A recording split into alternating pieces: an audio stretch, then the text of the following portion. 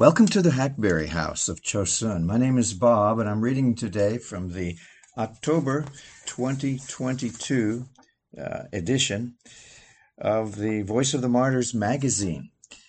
Our story today is entitled A Family on Mission. The entire magazine this month is about Uzbekistan, a family on mission. After examining a family photo hanging on the wall, the policeman turned to Zamira with a sneer. "You look pale and skinny," he said. "You have to be sick." A few minutes earlier, the policeman and his colleagues had pounded on the door and brandished a search warrant. Ignoring Uzbekistan's custom of removing shoes when entering a house, they trampled through the apartment, searching drawers and closets as Zamira and her 3 sons cowered in the living room. It wasn't the first time police had raided their home, but it never got easier, especially when Zamira's husband, Atamurat, was away. Pastor Atamurat and his family have endured years of intense government scrutiny because of their Christian faith and work, and the continuous stress has deeply affected Zamira, causing depression and a significant weight loss, cruelly noted by the policeman. After making a mess of the apartment, the policeman warned Zamira to stop practicing Christianity. "All you have to do is be like everybody else," he reminded her. "Nobody would come and disturb you like this." As Christians, Zamira and Atamurat stand out from other Uzbeks, most of whom are Muslim and consider biblical Christians a fringe sect. Zamira became a Christian through the witness of her mother, who had come to faith in Christ while working in Russia. When Zamira became a Christian as a teenager, she knew of no other believers in her town. She prayed for a Christian husband, but had no idea where she might meet a Christian man. During her second year of university, Zamira became attracted to a Muslim classmate named Atamurat. She daydreamed about him while picking cotton with other classmates, as required by most schools in the country.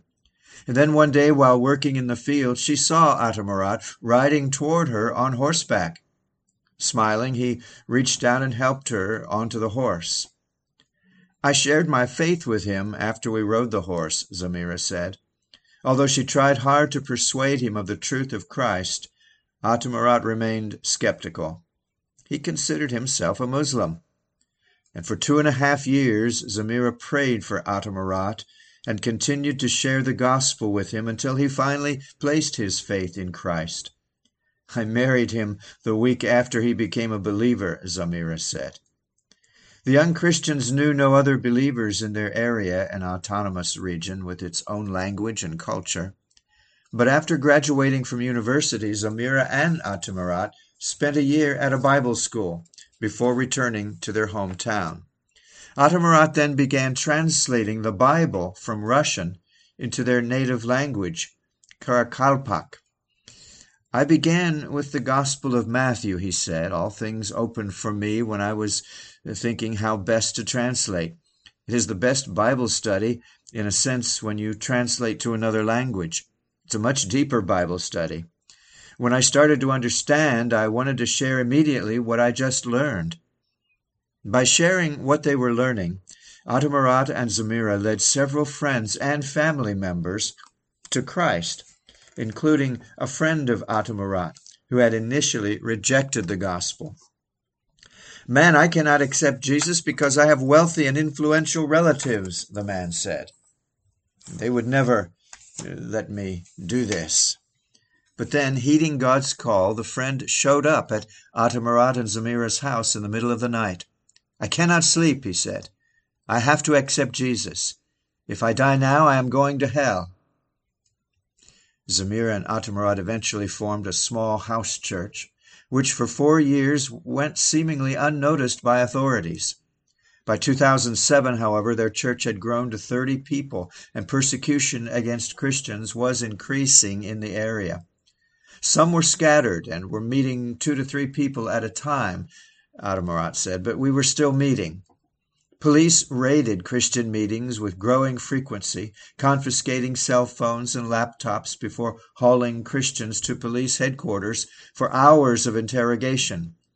Inevitably, the church's leaders were required to pay fines. The raids were especially scary for Zamira when Atamurat was not at home, such as the time the policeman told her that she looked unhealthy. Somewhere in 2007-2008, the authorities started monitoring us, Atamurat said. After that time, for 10 years, they watched us really closely. The increased scrutiny caused Atamurat and other leaders to change tactics. Instead of gathering regularly in the same place, they changed locations each week, sharing the next meeting place by word of mouth. One Sunday morning, when they had no place to meet, Atamurat prayed that one of the church members would take the risk of inviting the other church members into his or her home. "Lord, where do you want to meet your bride today?" Atamurat prayed. Soon he received a phone call from a woman in the church. Using their code language, she said, I had a birthday 3 days ago. Please come." That day, 18 church members met in the home of the woman who kept the church's accounts. But no sooner had the worship and sharing begun than the police burst in. They searched the home thoroughly, finding a Bible lesson on the printer. Then they took the believers to police headquarters and questioned them one by one. As the Christians waited their turn for interrogation, they decided to continue their interrupted worship service at the police station. We started singing "Jesus Will Overcome" in our native language, Atamurat recalled. We even took the offering because we didn't have time to do it earlier.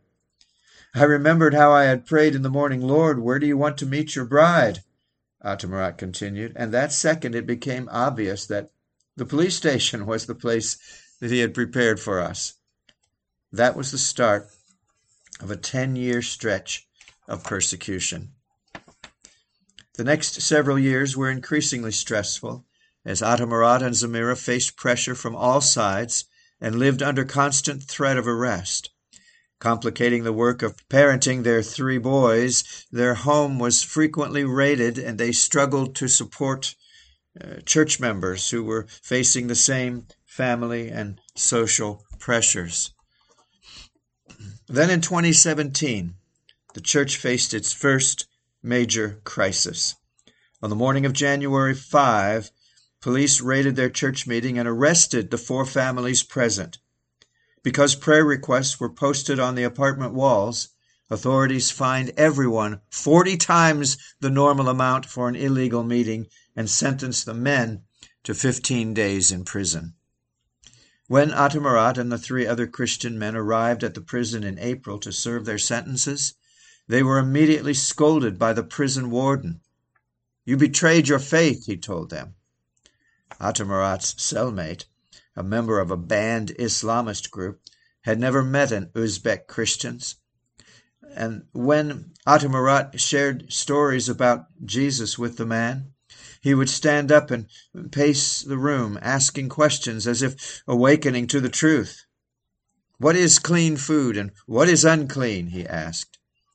Citing Jesus' words in Matthew 15, Atamurat explained that a man is defiled by what comes out of his mouth rather than what goes into his mouth. When Atamurat and his cellmate received their once daily meal, Atamurat thanked God for the food and the person who prepared it. And then by the 3rd day, his Muslim roommate volunteered to pray, repeating Atamurat's prayer and closing, "In the name of Jesus." The prison warden called Atamurat into his office 3 times, and each time Atamurat asked God to give him the right words to say. When the warden asked him if he knew he would be going to paradise, Atamurat replied that he was 100% sure. "I have attended mosque for 20 years, the warden said, and I know every major spiritual leader in the area. None of them can say they are 100% sure. How in the world can you say that?" "Because Muhammad never gave a promise," Atamurat answered, and then explained that only Jesus gave the promise, that whoever believes in him will be with him in paradise. The prisoners worked in the fields almost every day. And at night, Muslim teachers came to preach Islam to the 4 Christians. After deciding one particular man among the 4 Christians would be the easiest to convert back to Islam, the warden had prison guards beat him until his arms and legs were blue with bruises. On the last day of Atamurat's sentence, the warden called him into his office and showed him 3 Bibles, one in Russian, one in Uzbek, and one in the local Karapakpak language. "You guys say Jesus is the Son of God," the warden said. "This is not in the Bible." "Oh, it is," Atamurat replied, and he began reading from 1 John chapter 1. Then, when he had finished, the warden said, "This is why we don't give church registration to you. If we do, many people will want to join you." Well, the day after Atamurat was released from prison, he met a frontline worker who arranged for him and his family to travel to a neighboring country for a much-needed rest. Years later, Atamurat told the frontline worker how that time had helped him, Zamira, and their children recover from the trauma of his brief imprisonment. And Atamurat said the retreat also brought clarity to his confusion about whether he had done anything wrong. "When I was sitting in jail, and for a while after my release, I was preoccupied, wondering what I should have done differently to prevent being arrested and put in jail," Atamurat said. "But after the retreat, I saw clearly that God had made sure I was in the right place at the right time." Atamurat was one of the last Christians in Uzbekistan to be imprisoned because of his faith. The country elected a new president that year, and restrictions on Christians have decreased significantly.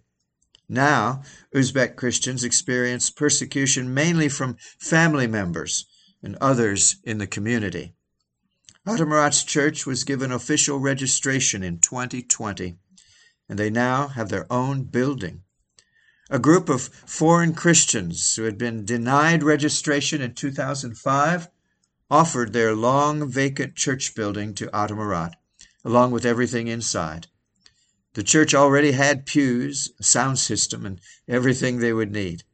It was like a promised land, Atamurat said, a house we did not build. It felt almost awkward, like it was not ours but someone else's.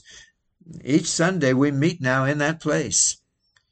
The church building became a gift and blessing not only to Atamurat's congregation, but also to 2 other congregations with whom they freely share the building. And today, Atamurat and Zamira maintain a steady, faithful witness. In addition to their work with the church, Atamurat leads a sports ministry in which the players pray before each match in the name of Jesus. After persevering for years under difficult circumstances, they are grateful for improved religious freedoms as they joyfully pursue the work that God has called them to in their hometown. While proclaiming the gospel in their city is still dangerous, Atamurat and Zamira are dedicated to sharing God's truth with their neighbors. Each family member, including their boys, injects the gospel into every interaction with others, and their work is bearing fruit throughout Karakalpakstan. Well, if you want to be put on the mailing list and receive free your own copy of this VOM newsletter, just contact the folks at VOM. It's at vom.org. This is the Hackberry House of Chosun here. This audio is being released on the 19th of November, 2022. Lord willing, we're going to talk again real soon. Bye-bye.